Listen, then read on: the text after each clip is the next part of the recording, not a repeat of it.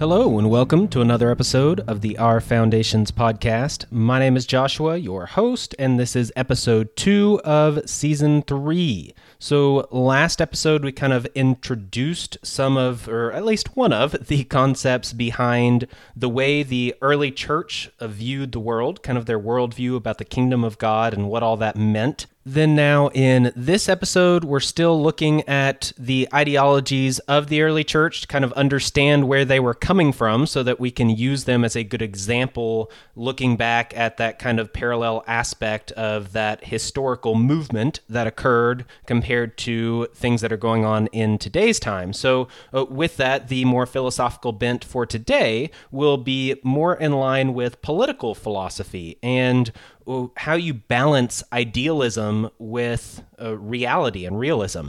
So the idea here is that there's always an inherent friction between idealism and realism. These always will exist in our current world the way that it is.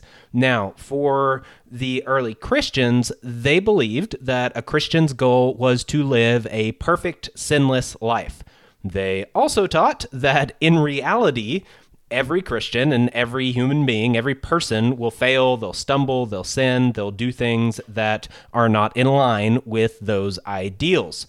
Now, the same is true, again, of everybody else. Everybody falls short of living up to the ideals of humanity, of society, of market structures, of anything.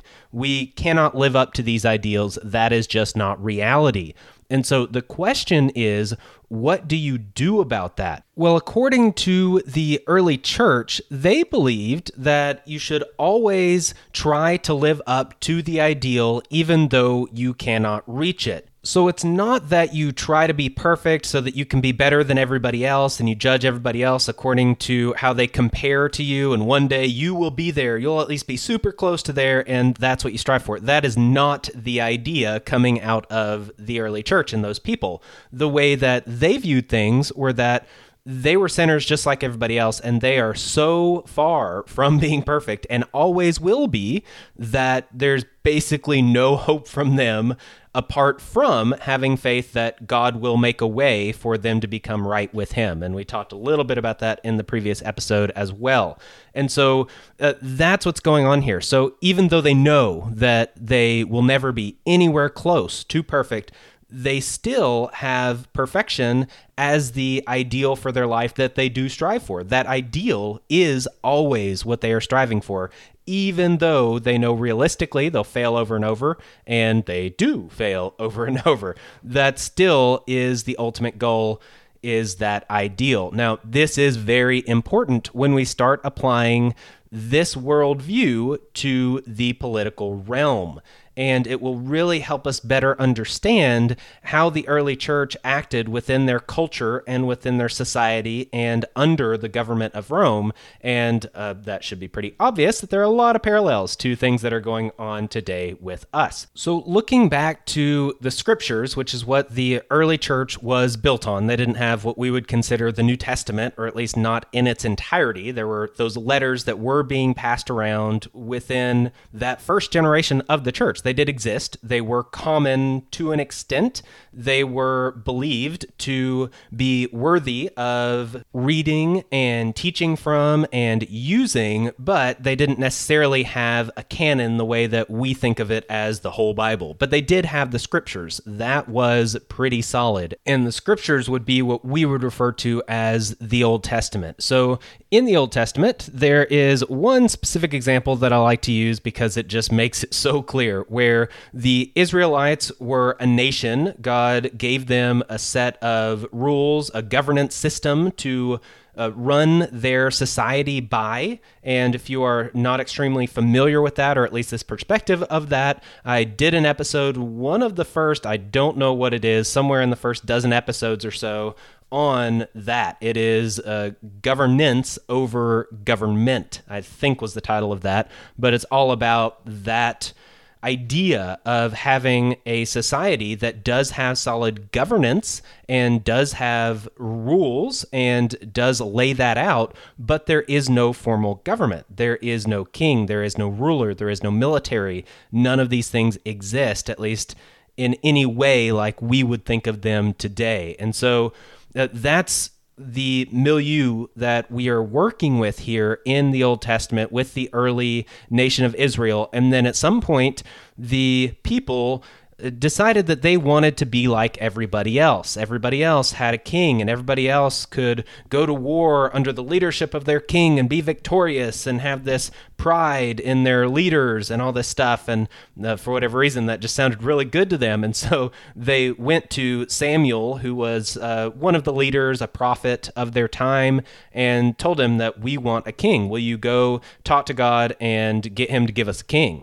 Well, Samuel did mention this to God, and God specifically said that this was a rejection of himself, that they are rejecting me, but go ahead and give them a king anyway. But make sure that you warn them that this king will, do all these things, take taxes from you, take your sons to die in war, take your daughters, take your goods that you produce, all these things.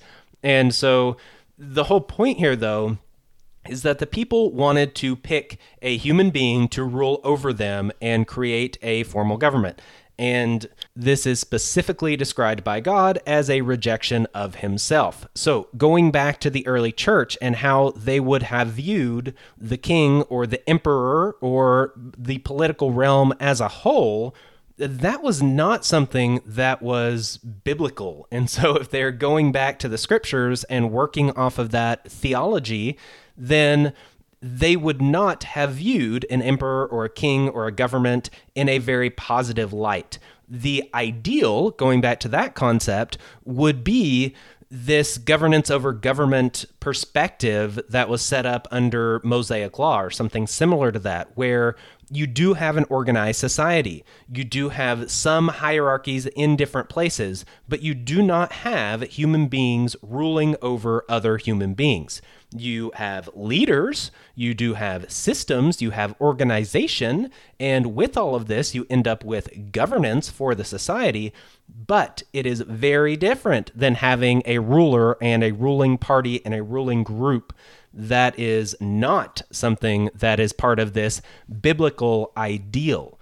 So, when we think about this idea of idealism versus reality, I said earlier that the view of the early church was that you always seek the ideal. You always seek to be perfect, even though you know that you will never be perfect. So it should be pretty obvious that when you mesh those two ideas together of always seeking the ideal with the ideal being no government and no humans ruling over other humans, then the goal, at least by the early church's perspective, by the biblical perspective, would be to not have a government and a king and an emperor, to not have this be the societal structure that you organize yourselves around. So that is the ideal. That is what you seek for. That is what you strive for.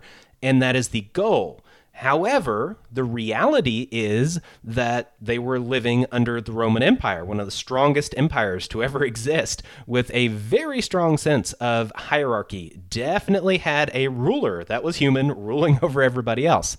Rulers sometimes in the Roman Empire claimed to not necessarily be human, to have some divinity within them, but in general, these are humans ruling over other humans in a set government with a set hierarchy, and that is not the Christian ideal. And so that gets us into this idea of having a group, the early church, that viewed things very differently than the culture around them. And so how do they deal with that? Well, overall, this is kind of the whole point of this season of the podcast. So this is a question and an issue that will be explored, and we will dive into it throughout the whole season. But with this episode specifically, I want to focus in on one specific aspect of this, and that would be looking at political theory, political philosophy, and how that applies given everything that I just said. So the idea is that humans want leadership, and humans need leadership. In order to have organization, leadership is a role that is very helpful. It's very efficient, it's very effective, and it achieves the goal. So the idea is that you need purpose, you need guidance, you need motivation, and there are many different ways of going about that. That is the whole idea of government, is that you have leadership, you have goals, you have guidance, you have motivation, you have this sense of justice, and all of these things are wrapped up in this idea of having a government, having a state, having an empire, these types of things, city-states, corrupted religions, tribal units. There are so many different ways of doing this. And one final way that I'm going to separate from all the others would be markets, having free and open markets.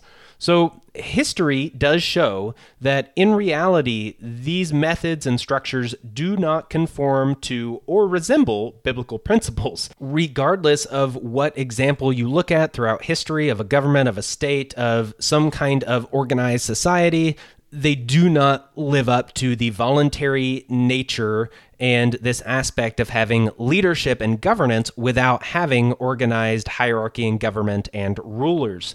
But there is one that fits much better and doesn't necessarily contradict all of these ideas. So this would be the market system.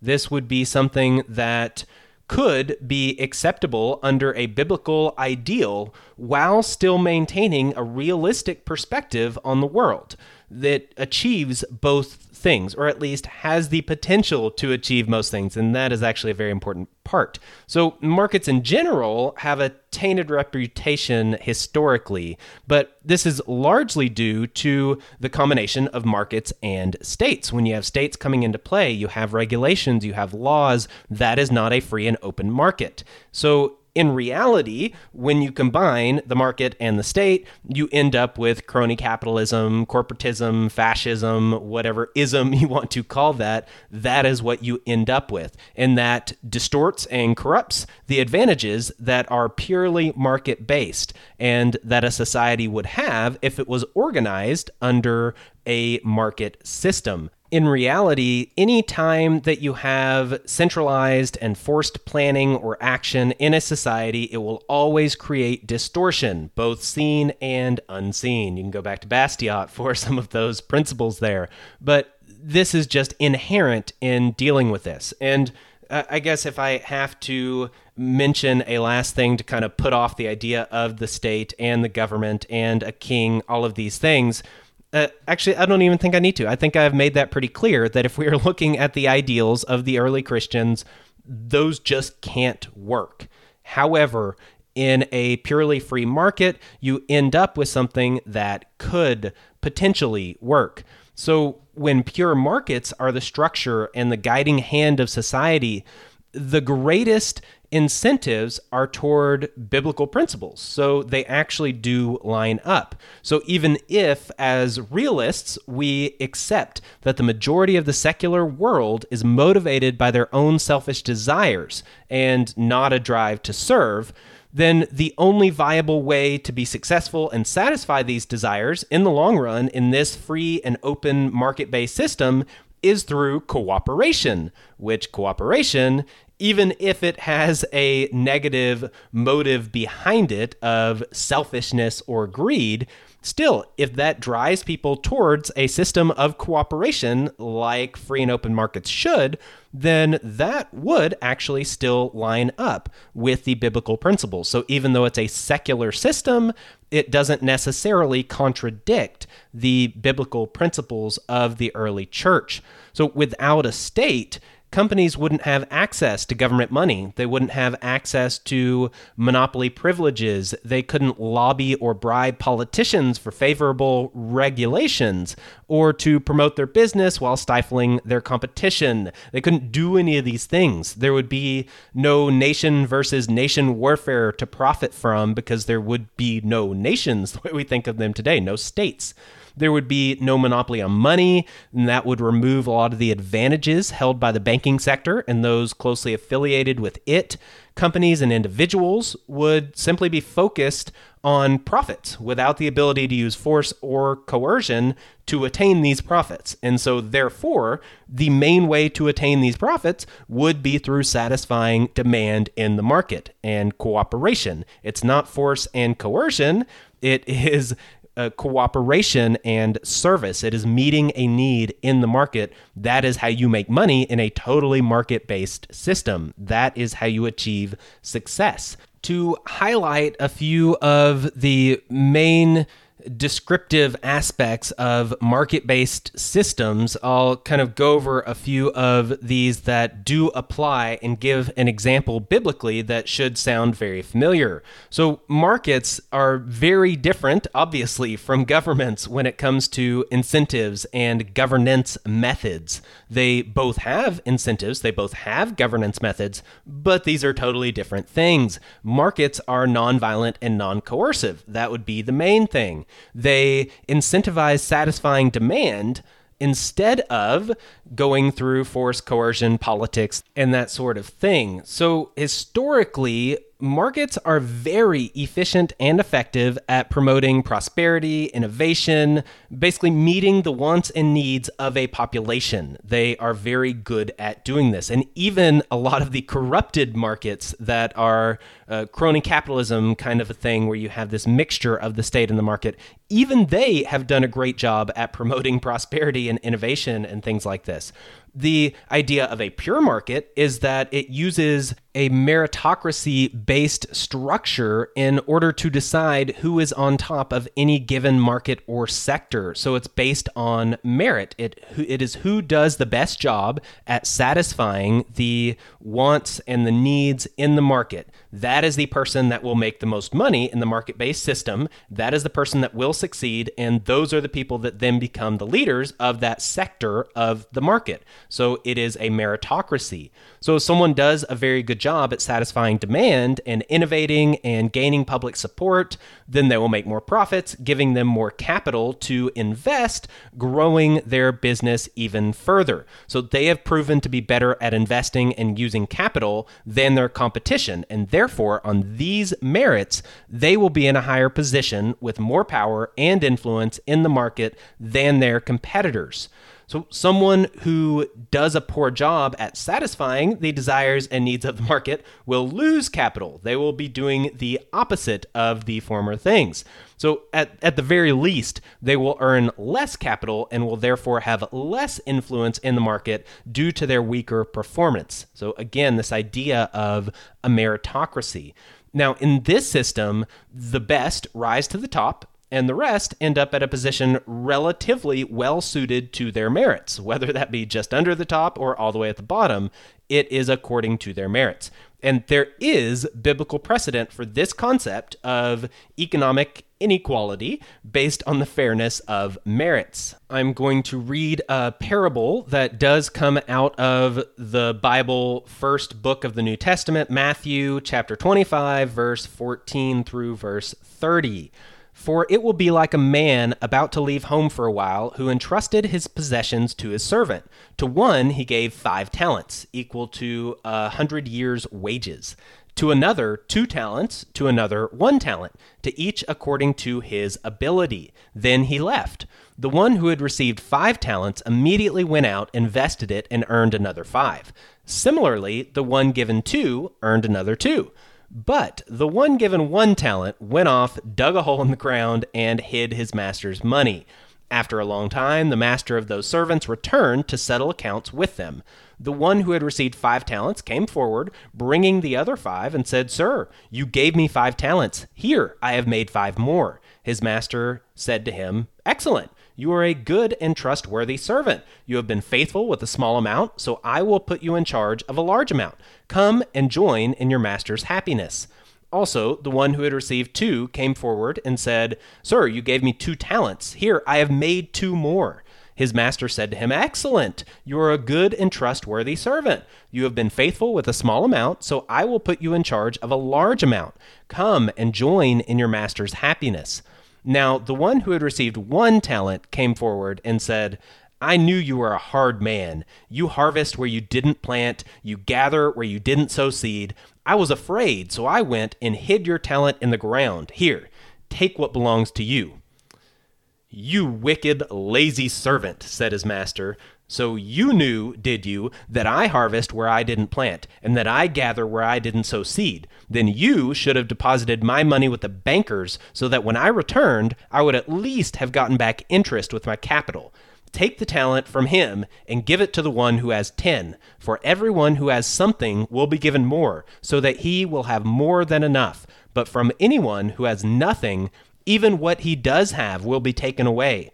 As for this worthless servant, throw him into the dark where people will wail and grind their teeth. And that's the end of the parable. This was being told by Yeshua, and he is making this point here. Now, some of this probably doesn't sound very politically correct or what you would expect from Jesus teaching, Yeshua, but there is a lot of parallels that you have probably noticed here with what I just got done talking about the meritocracy of a market-based system. The whole idea of this parable is that when these servants are given money, the master expects them to do good with it, to invest it, to use that capital to make more. And that is the idea here. But there was one who did not do that. And he claims that his master would harvest where he didn't sow. He basically was reaping profits that he didn't deserve.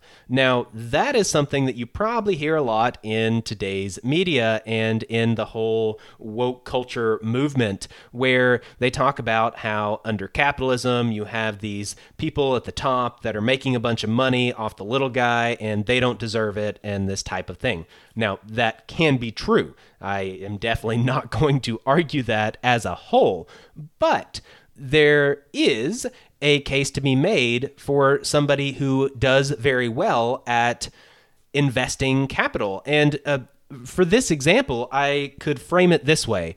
There is a person that has a lot of money, and he is very good at finding people that can invest well and that can grow money and that can build businesses. So what this rich person does is he takes his money and he gives it to some of these people that he knows will do a good job. And he's very good at figuring out who is going to do good with a lot of capital, who will be very successful. And then when that person is successful, the rich person, the investor, ends up making a bunch of money. Now, some would say that person doesn't deserve that money because he's not the one that went out and started a business and made a bunch of money. No, but he does have this skill of knowing who is good about these things. And with that, he is able to direct capital in the place that it should be. And he is rewarded for that, which encourages him and gives him more capital to then continue doing so. So that you end up with a market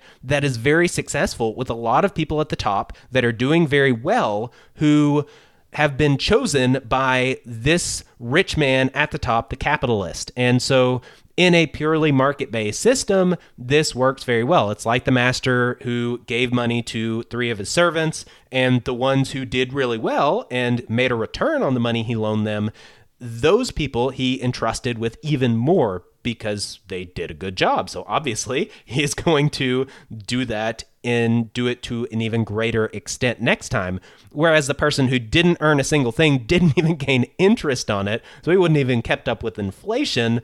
That person does not need to be given a lot of capital to try to invest in something and grow a business. He is obviously not very good at that. So that would be wasted capital if you gave that money to that person who wasn't very good at it. That's not what you want to do if you want a successful market that thrives and that uses capital efficiently and effectively. Now, obviously, this is not economic equality. This is total inequality. You have somebody with a lot less than the other people. But it is meritocracy, where the person has a lot less because they don't deserve it and they shouldn't have it. Now, I will specify here that that doesn't mean that that person is poor and starving to death and doesn't have a house. No, that is talking about investment capital. You have somebody with money that is giving that out to people to then grow businesses, investments, these types of things. That is a totally different context than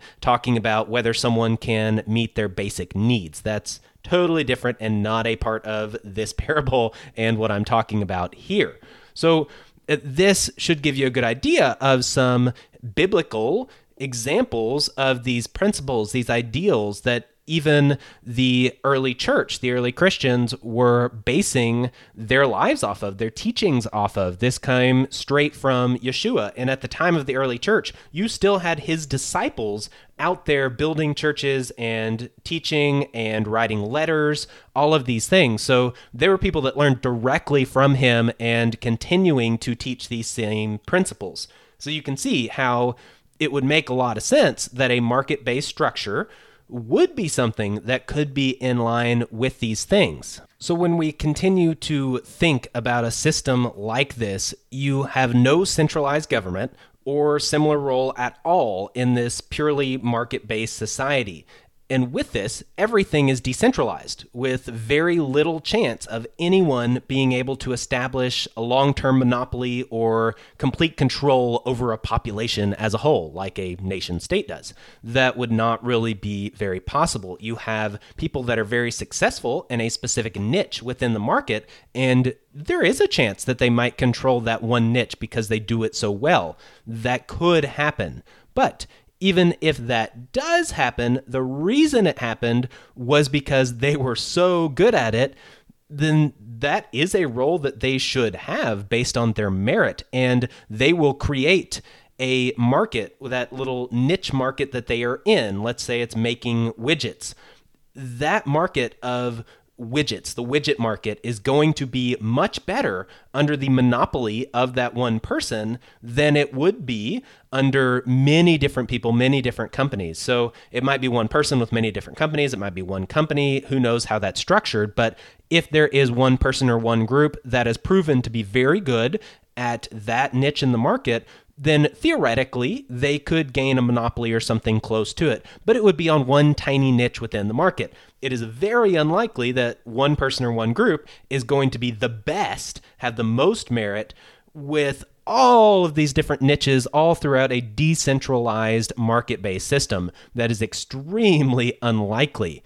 The other aspect of this is that it ensures that even those who aren't at the top will still be better off than they would have been under a state system because everybody is more prosperous. The successful entrepreneurs will be the ones with the most capital, the most investments, and so the system as a whole should be very effective and efficient, which is much more than you could say about today's current systems with the current market distortions. Another aspect of a totally market-based system is that this is the only system that will allow for equitable democracy. So the idea here is that everyone gets to vote in a market system through voluntary transactions. So everybody has an influence in how this structure continues forward. These transactions that they participate in, their votes, so to say,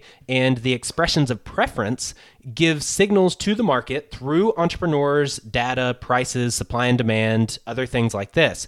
And so the individuals in the market will take this information and make decisions with their capital and investments based on the market signals and their own expertise. And so in this way, even the least influential minority can often attain what they desire, or at least something close to it. The market doesn't supply just one flavor of potato chip.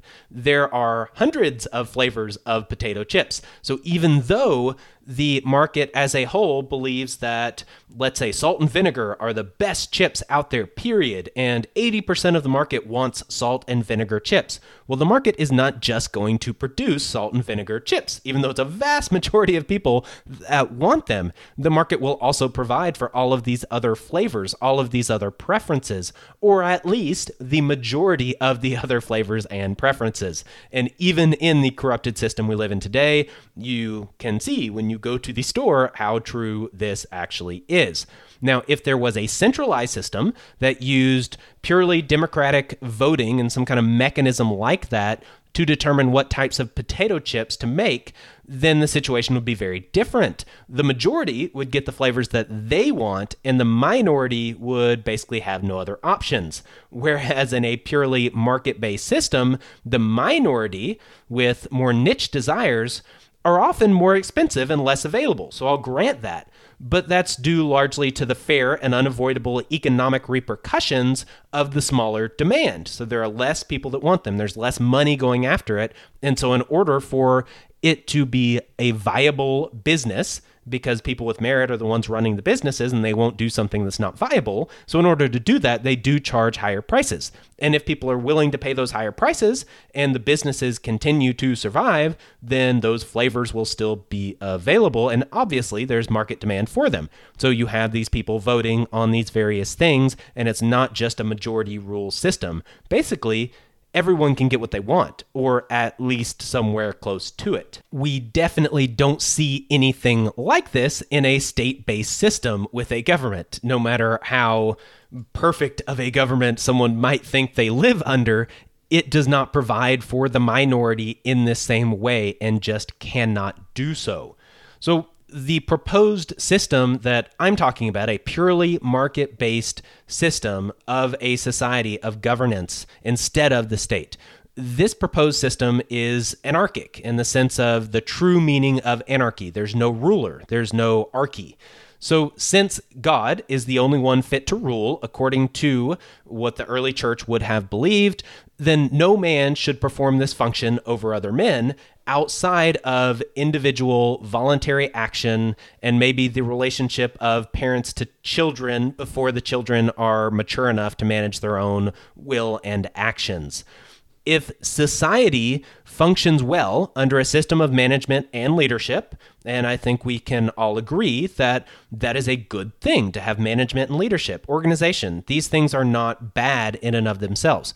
Well, markets can provide that management without contradicting the ideals.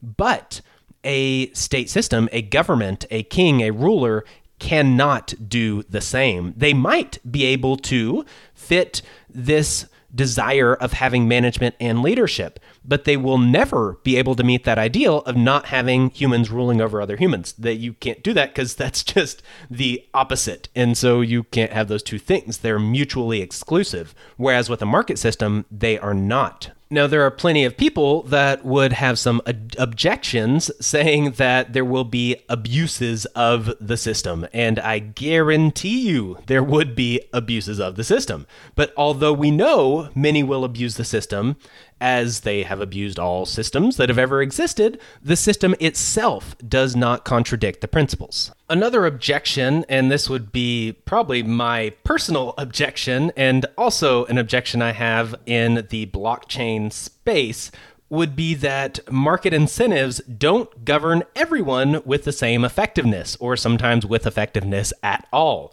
So the point is that if someone is focused on power or revenge or some kind of similar drive like that, they may give up economic and social incentives in exchange for accomplishing these goals at all costs. So some may operate under the worst aspects of the will to live, the will to make, the will to control, the will to take, the will to know. But such action is not promoted by the system per se.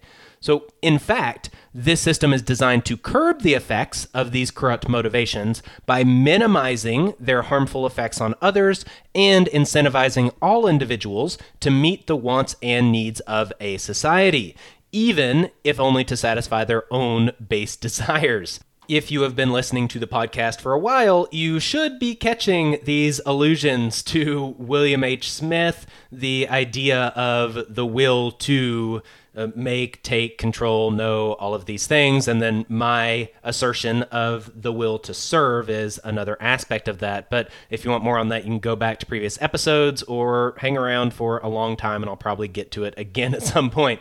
But the point here is that we as humans have all of these desires, and the ideal from a Christian perspective, or a biblical perspective, so to say, would be that we filter these desires through an overall desire, the will to serve. That should be the number one desire, the will to serve, and that should govern all of these other desires. Whereas the natural tendency is to seek after the will to take, or the will to create, or the will to control, all of these things. And those end up being desires and drives that drive people in a different direction than a service direction. However, in a market-based system, people are incentivized, even if their desires and their drives are, say, to control, they're incentivized to control in a way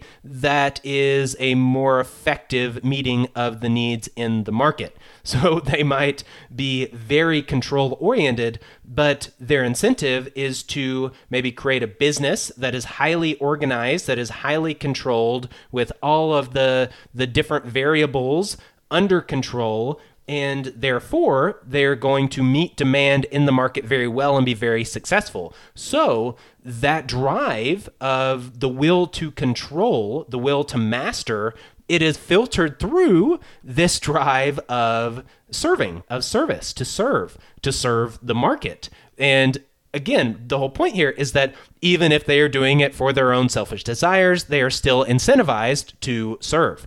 And that does line up with this biblical ideal of filtering all of our human drives through this will to serve. That is what the market mechanism does. Now, again, there is that objection, though, that not everybody is going to be incentivized, and this will to serve is not going to overlay on top of people's desires and drives universally. So there will always be these issues of, hey, people don't meet up with ideals. That is reality. And those people might end up with a lot of influence. You might have someone that through their own merit has risen to the top and has a lot of influence, a lot of capital, a lot of control in different ways, and then they become jaded, and then they try to seek out for revenge, so to say, and they're willing to throw away everything they have to get their revenge. Now, someone in that position is not really going to be held back by these market incentives. They will probably use the markets in order to achieve their revenge,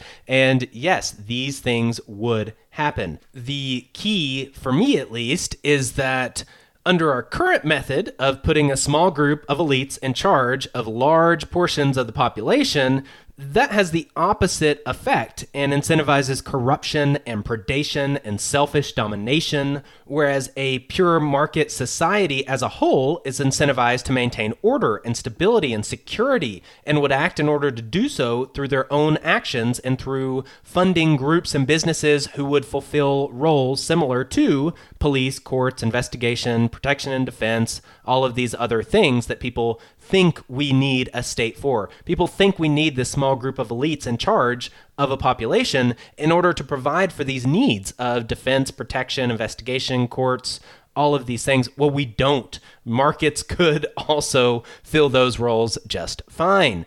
One could easily operate completely according to the ideals of the early church, this whole idea of trying to live idealistically, having this ideal and always striving for that.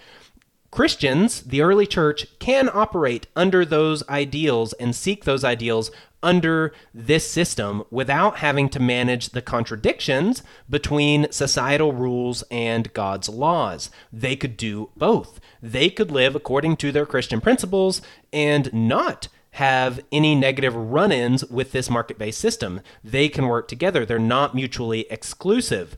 No other political or governmental system provides those attributes.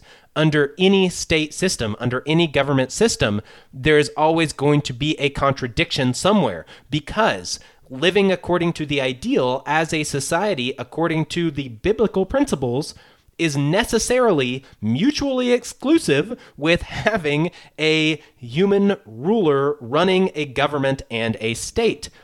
You can't have both of those things. There will be contradictions. So the reality is that the kingdom of God does not rule over all of the earth. That would be the ideal for the early church and for the Christian world, is that the kingdom of God, this whole concept that I went into detail on in the previous episode, the idea is that this kingdom would rule over everything according to what might be the next episode, the natural order. And so this is the ideal, but it does not exist in reality. That is not where we are. So long as we are not there, we must choose a system of either human rulers or market forces for the organization of secular society. Those are our two options. You either have people in charge or markets in charge. You have governments in charge, or you have a market-based system in charge. One of the two, so far as I know at least, there is not a third option here. It is either people or markets. Now, you could try to combine the two under some blockchain project where you have some sort of distributed democracy, like a liquid democracy, and you end up with an entity that you could say is similar to a government, but would operate very differently. Theoretically, that could exist, and that would be different than the market or the human rulers. But that also is not a realistic option right now. If you want a name for this system and you are not familiar for some reason, maybe you're new to the podcast and new to this world as a whole, this would be anarcho-capitalism or something similar to that. And this is an idea that has been very fleshed out by very many people. You could go to someone like Murray Rothbard or Mises or Bob Murphy. Many people. You could also go back to one of the episodes in season 1 of this podcast, and I did a whole episode on anarcho-capitalism, how that would work in reality. Then I followed that up with a whole episode on objections to anarcho-capitalism and all of these questions of, well, how would this be handled? Well, what about this? Well, wouldn't this go wrong? And all of these things. And as a whole, so you get the context, this was in a series basically against government systems. I had a moral argument against government systems. I had a practical argument against government systems and states. And then I had an option for what I said would be a voluntary government that I actually see could theoretically exist. And that maybe that is a third way. You have states, you have governments, you have markets, and maybe you have some sort of voluntary government in some way, but that basically is a market-based system when you really get down to it. But that's what we're dealing with here. So if you want to know more about that aspect, go back and listen to those episodes or seek that out from other people. Again, it is something that has been delved into many times by many people very well.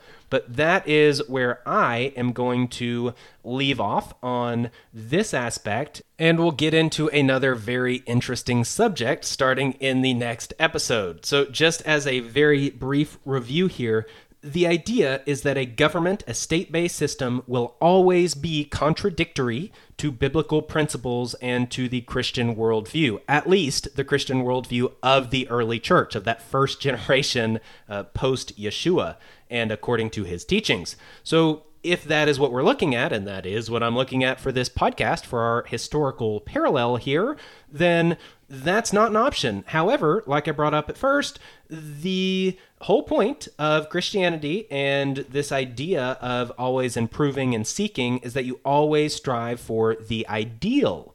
And if we say that not only is a government not ideal, but it just doesn't work at all in combination with the ideal principles, then you have to have something else. And the only something else that fits and that actually seems like it would work much, much better is markets. So markets would be a way, but markets are not the ideal, and that is key. So for the early church, for the Christians, the ideal is not to have a market-based society. The ideal is the kingdom of God.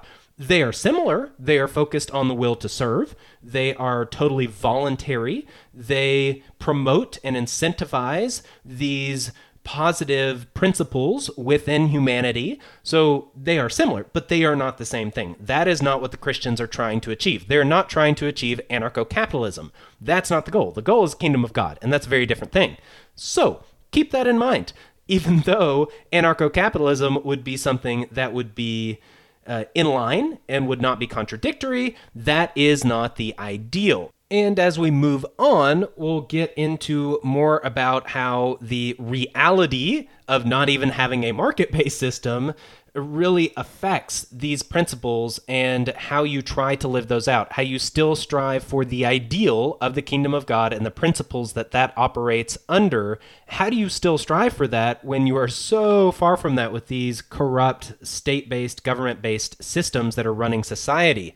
And again, that's what we're exploring throughout this season, and we'll get into that. But these first few episodes especially are definitely more theoretical, philosophical, theological, these types of things, a little more heady, so to say, versus practical. But we'll get into the practical, and this aspect is definitely necessary to set the stage for that. It'll go much better this way. So starting in the next episode, I will start talking about the natural order. And this is a concept that is probably one of my favorites that I've dove into recently, or relatively recently at least. And this is just the idea of looking at other philosophies, other worldviews, other historical examples, other religions, and how there are these patterns that exist within all of them. You see some similar trends over and over again. And the commonality among all of these is not necessarily each other. It is this natural order, the idea of a natural order. But the question is, what is this natural order? What does that mean? And what specifically is it? What are the specific principles of that order? And that's what I'm going to start getting into. So I'll talk about some of the aspects of looking at maybe the Greeks and some of the Mesopotamian religions, things like that, comparing that to some of the Christian ideas and the biblical principles. We'll get into the trivium, which I've talked about multiple times in this show before, especially season 1. I hit on that many times, but I will relate that to these things and these concepts that we're going over about the natural order. So I'll talk about that. And then I'm going to get into the specific principles of the natural order. And this is something that I personally think is extremely cool, very helpful, very useful, and very applicable. And this is breaking down the natural order into specific categories and specific principles. So it's not just, oh, you need to be in tune with nature and, this kind of thing. No. And it's not saying, oh, well, the Bible says X, Y, Z. No, it's actually getting down to the principles of the natural order of the universe, of all things. And that is something that will be explored near the end of this whole natural order section of this season. I don't know how many episodes this section will be. It might just be 2, it might be 4, who knows what. But that is where we are going in the next few episodes. I'll wrap up with a disclaimer that I probably don't have to give by now, because if you've made it all the way through last episode and this episode, then you probably don't care. But this is not a religious podcast per se. But given the nature of this comparison between the historical early church and modern times and modern movements, which are secular, that is kind of the point of what I'm doing here, I do have to get into theology. I do have to get into philosophy. I have to really lay out these fundamental beliefs because, as you can probably tell from the past 2 episodes, that is how we understand where they are coming from, why they make the decisions they make, and what their views would have been of their situation and how we can apply that to our situation. You've got to have this foundational stuff down. So these first few episodes, the beginning of season 3, is going to be more of that nature. It will be more theological, religious, so to say. But again, this is not a religious podcast. I am not preaching. These aren't sermons. I am really laying out the foundations of this historical comparison and really diving into that aspect of it. And we'll get into the more practical, actionable aspects of it later in the season. So that's where we are. I would also like to say thank you for listening. Thank you for the reviews and the ratings that people have given. I don't know if there have been new ones fairly recently. I haven't looked in a while, so I guess I can look. I try to look every month, few months, something like that, or every once in a while. It catches my eye randomly if I've pulled it up for some reason. But thank you for those. Also, thank you to any new patrons. Who do we have? Okay, so we do have one new patron on Subscribestar, and that would be Rick. So thank you very much, Rick, for being a sponsor of the show. I greatly appreciate that. Rick did have some questions about how to comment on episodes and how to kind of post that on that website. And Subscribestar is, I will say, not quite as user-friendly as Patreon. So there are ways of doing those things on there, but it is not ideal. But Subscribestar doesn't have the same issues of censorship as Patreon, and they don't have that history. So, you got to give up one for the other, and that's kind of just the way it is. I would also definitely encourage anybody who wants to support this content just as a whole, if you just want to support it because you think this is important stuff to be out there for free for everyone and you want me to continue doing this indefinitely, I would love to. And definitely, if I have support and people are financially supporting and paying for the things that I need to buy for the show, for my research is the main expense right now. It's probably even more than hosting lately. And so in order to pay for the books or the audiobooks or whatever, I have an Audible subscription now that gets paid for by the patrons. And I definitely don't make any money for my time or anything like that, but I at least am able so far to pay for all of these expenses thanks to you guys, the subscribers, the patrons who are financially supporting the show. So thank you very much. I greatly, greatly, greatly appreciate that. I also strongly encourage people to send me feedback, send me questions, let me know what you are thinking, what you like, what you don't like, these kinds of things. Those are extremely helpful as well. Getting feedback is just as important for me, just as helpful for me producing this podcast as getting the financial support from patrons. And so I would definitely encourage people that if you want to support the show, financially is a good option, and through feedback is also an extremely good option. So if that's something you want to do, please do so. And I would definitely be very thankful for that. Also, if you would like to leave a rating or review, that's very helpful too. I'm still relatively low on numbers there, so that would be helpful for the podcast as well. Now, with that, I guess I'm out. Till next time. Peace. This has been Our Foundations Podcast. Goodbye. Thank you for listening. Goodbye. Bye-bye.